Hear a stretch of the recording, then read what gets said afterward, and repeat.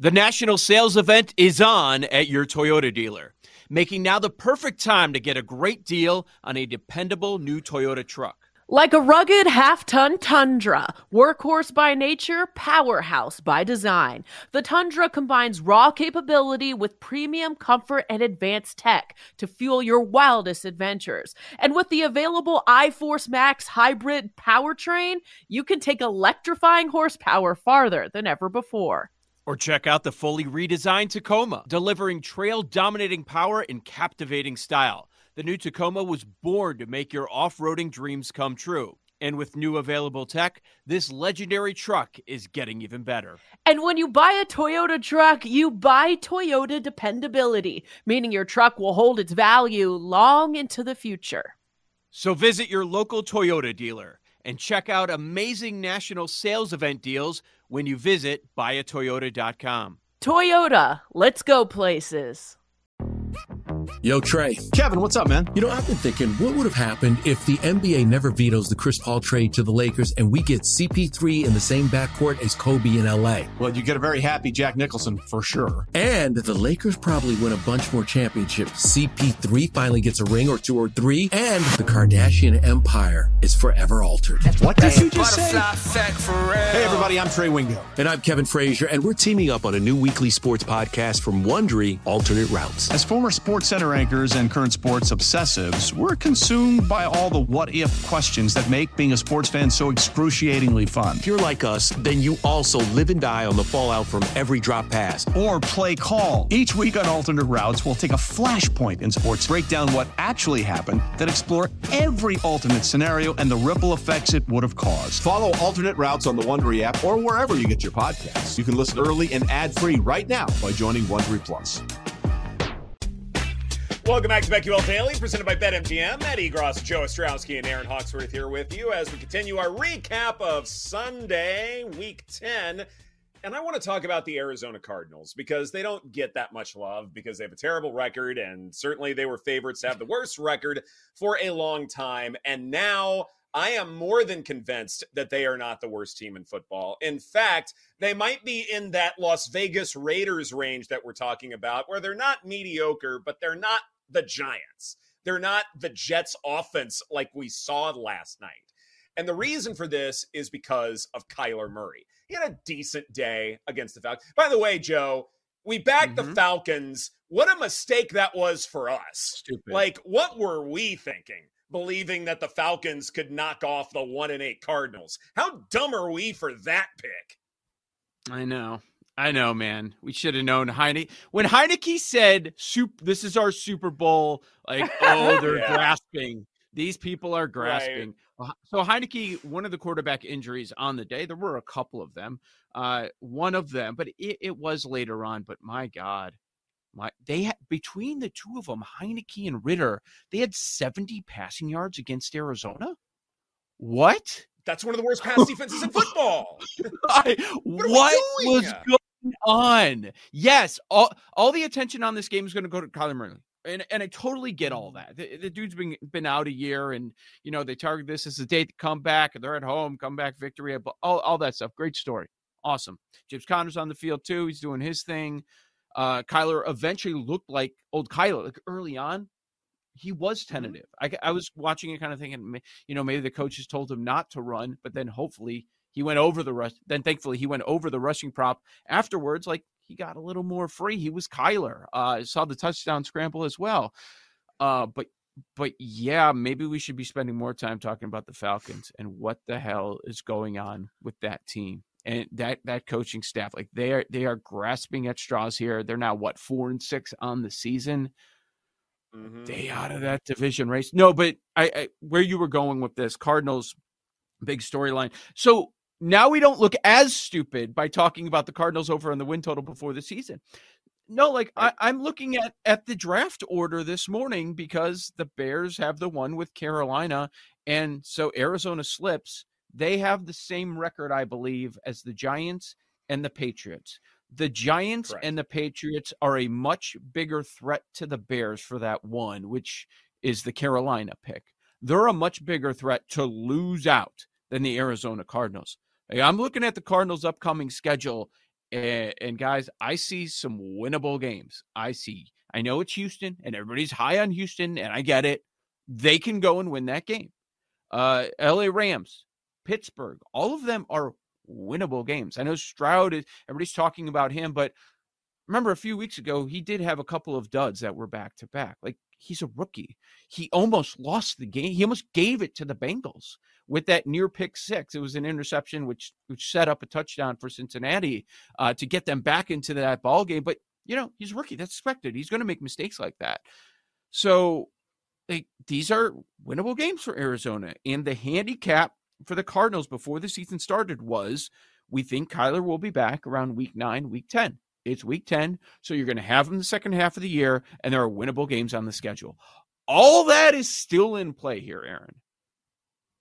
And they have the Bears coming up, too. Yeah. Mm-hmm.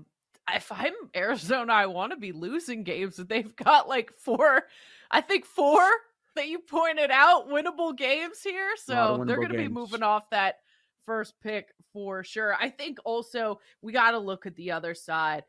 The Atlanta defense allowing Kyler Murray to do what he did, I think they deserve a lot of blame. Also, I mean, they made him look good. There wasn't it didn't seem like a ton of rust, and I think that the Falcons made it easier for him, Ed. Yeah, it certainly did, and we should put the Falcons defense in jail because they fooled us at the start of the season with safety Jesse Bates to believe that they were actually going to be formidable, that the Falcons were a well-rounded team. The question was just at quarterback, if they could just be a managerial type. No, the Falcons are way more bereft of talent than we believed, and now we're starting to see that coaching is a big problem. Arthur Smith to be fired, definitely that's something we need to look into as far as that market goes. But specifically when it comes to Kyler Murray, I would push back on the idea that the Cardinals need to be losing games. I believe that it is possible that the Cardinals can rebuild and reload with Kyler Murray. Why do you need to get rid of him knowing full well that, yes, you have some talented quarterbacks in the chute, but you do not know if they are going to pan out.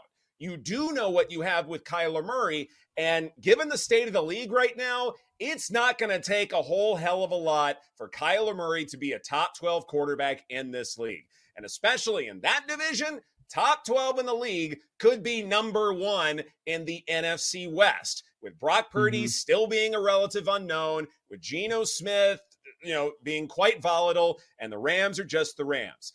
Kyler Murray had a decent day against the Falcons. It wasn't great, not outstanding. CPOE of minus 3.3%, passer rating of 71, interception. The mobility, though, 10 rushing yards over expected. He hit 20 plus miles per hour on one of his carries. He is still a really fast guy. He can take off if a defense tries to blitz him. He wasn't very good against the blitz, but if he's taking off when they're sending too many pass rushers, then Kyler Murray can still very much be dangerous. And this is the thing about the Cardinals we need to keep in mind going forward, is that you cannot just blanket fade them. There are many opportunities where they can win football games, and they won't be challenging anyone for the number 1 overall draft pick. And I think it might take a little while for the market to catch up to the notion that the Cardinals are not tanking and that they're either going to rebuild around Kyler Murray or they're going to trade him and get a lot for him, because I think the league does respect him at the end of the day. In certain situations, people give up on quarterbacks way too quickly. We want an answer immediately. But I think your point about the state of quarterback play is very important, because he walked in, hasn't played in a year, and he looked like he's a top 15 quarterback in the league. And maybe he is with the guys that we have playing right now. People wanted to jump up and say they made a big mistake. Well, maybe they did. Maybe he's probably overpaid, but it doesn't mean you can't win with him. And if you do have something there, if you have a guy that can be a top 15 guy and you can work on everything else, why start over at quarterback if you don't have to? Like, there are a lot of teams that are hoping that they can draft a guy very high and find a bridge guy. Those bridge names out there are not as good as Kyler Murray. They're not even close to Kyler Murray.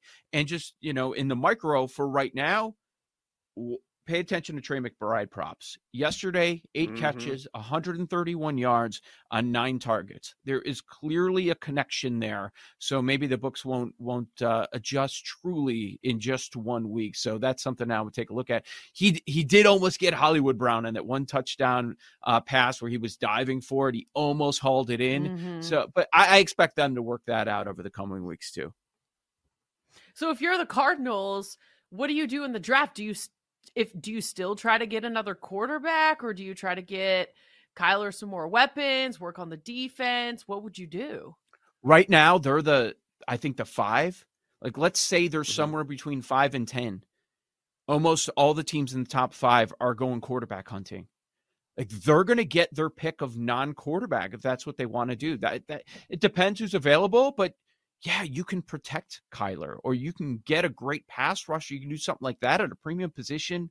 Go ahead. Go do it.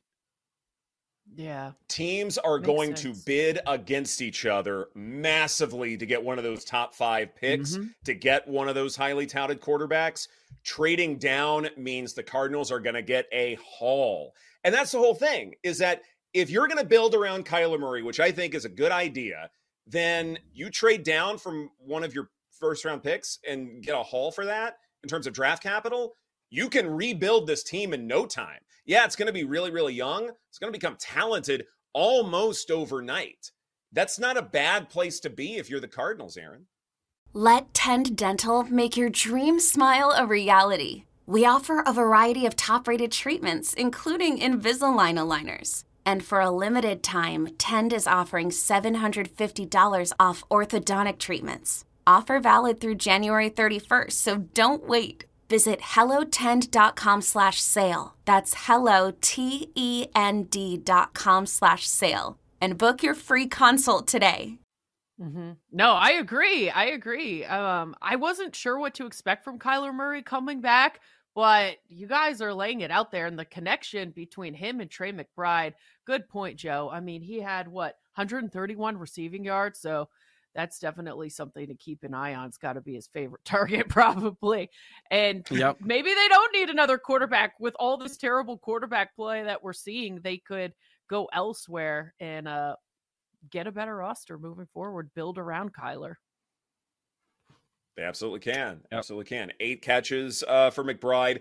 Catch rate over expected of 18.5%.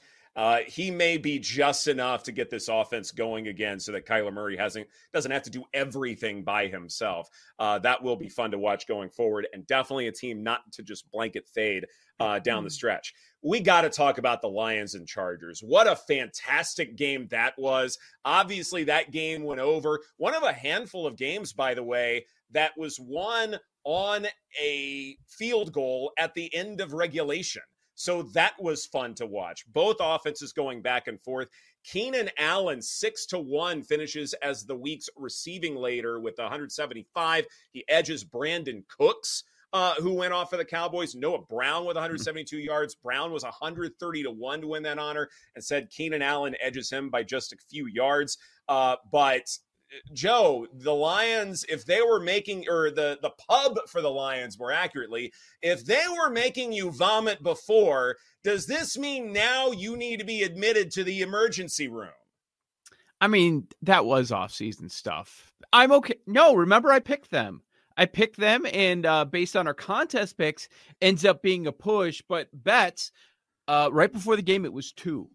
It went down to 2. There was buyback on the Chargers in the market.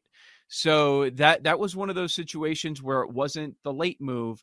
It's just, I'm not saying it was right on Detroit. It was just, it got inside of 3. We see how key, even with all the points that were scored in that game, 3 at the very end ends up being the most key number. It pushed at a lot of contests, just lands on that 3. Lions, 533 yards in the game, 8.3 yards per play. But we also can't criticize the Chargers. They were right there with them, missing Palmer. They were just fine. They've been without Mike Williams. They were just fine. Now, Keenan Allen, you mentioned that. And what a bad beat. Let's say you took just a complete dart throw and Noah Brown to be the receiving leader because Nico Collins is out. Oh, 3 yards. 3 yards because of Keenan Allen and everything he does. Is he going to be able to keep this up? Is this what you need from Keenan Allen for them to be able to put up points? Quentin Johnston got into the end zone. Like, he's a guy that's been torn up and like, hey, this is your chance. You better step up. Well, he did score, so we'll see if we end up seeing more from them. But, yeah, Lions improved to 7-2. Minnesota wins, but Detroit also wins. So the Vikings don't gain any ground in the NFC North. That is something that we're going to monitor moving forward. But, I kind of walked away, and even though they lost guys, I was just as impressed in the Chargers. They fall below 500, 4-5 on the year, but still, they hung with them. They could have cowered and let the Lions run away with it. They never did. They'd go up by a couple of scores. Boom, here come the Chargers with another touchdown. 6.2 yards per play, 421 yards. Chargers 3 for 3 in the red zone. So it was an L, but I walked away impressed by them. Yeah, I was impressed by Justin Herbert. Definitely felt like a bounce back game from him. On the Lions side, David Montgomery and Jahmyr Gibbs both had really good games. And after the game, Ben Johnson was saying, you know what, this is a good problem to have. Like, which guy is going to be the guy? I guess props wise, that's a tough one to figure out because they're both really good. But on the flip side, you've got to look at the Chargers' run defense. Probably has a little work to do because both those guys looked really good on the Lions. Ooh, man. Yeah. Looked like last year, right? Their run defense? Yeah, no kidding. Yeah, certainly did that. Yeah, easy problem for you to have, Ben Johnson. We as bettors and even fantasy players would love to know who's actually going to be the guy. So I'm happy for you, Ben Johnson. Maybe help us out a little bit, but he's not pulling an Arthur Smith and yelling at us for such things. So that's nice. By the way, Lions and Chargers, 7 of 8 on 4th down. That warms my analytic heart that both coaches understand that their offenses are really good and they should trust them in 4th down situations. Sometimes it's the coaches, if you stop being so risk averse or whatever, they know their personnel. They know how good their offenses are. If you're going for it consistently on 4th down, that's a pretty good indicator that these offenses are believed in, that the coaches are confident in the personnel they have. And it turned out well for both of them. You have a great offense, you need to trust it. And certainly both did that. Yep. Yeah, that was a great game, man. It was one of the better games we've seen this season, honestly. We complained about the lack of scoring. Yeah. I hope to see more of it. It was better than the San Francisco-Jacksonville game, which we thought was going to be a good one. Oh, no boy. kidding. This is BetQL Daily, presented by BetMGM. Coming up next, BetQL Courts, right here on the BetQL Network.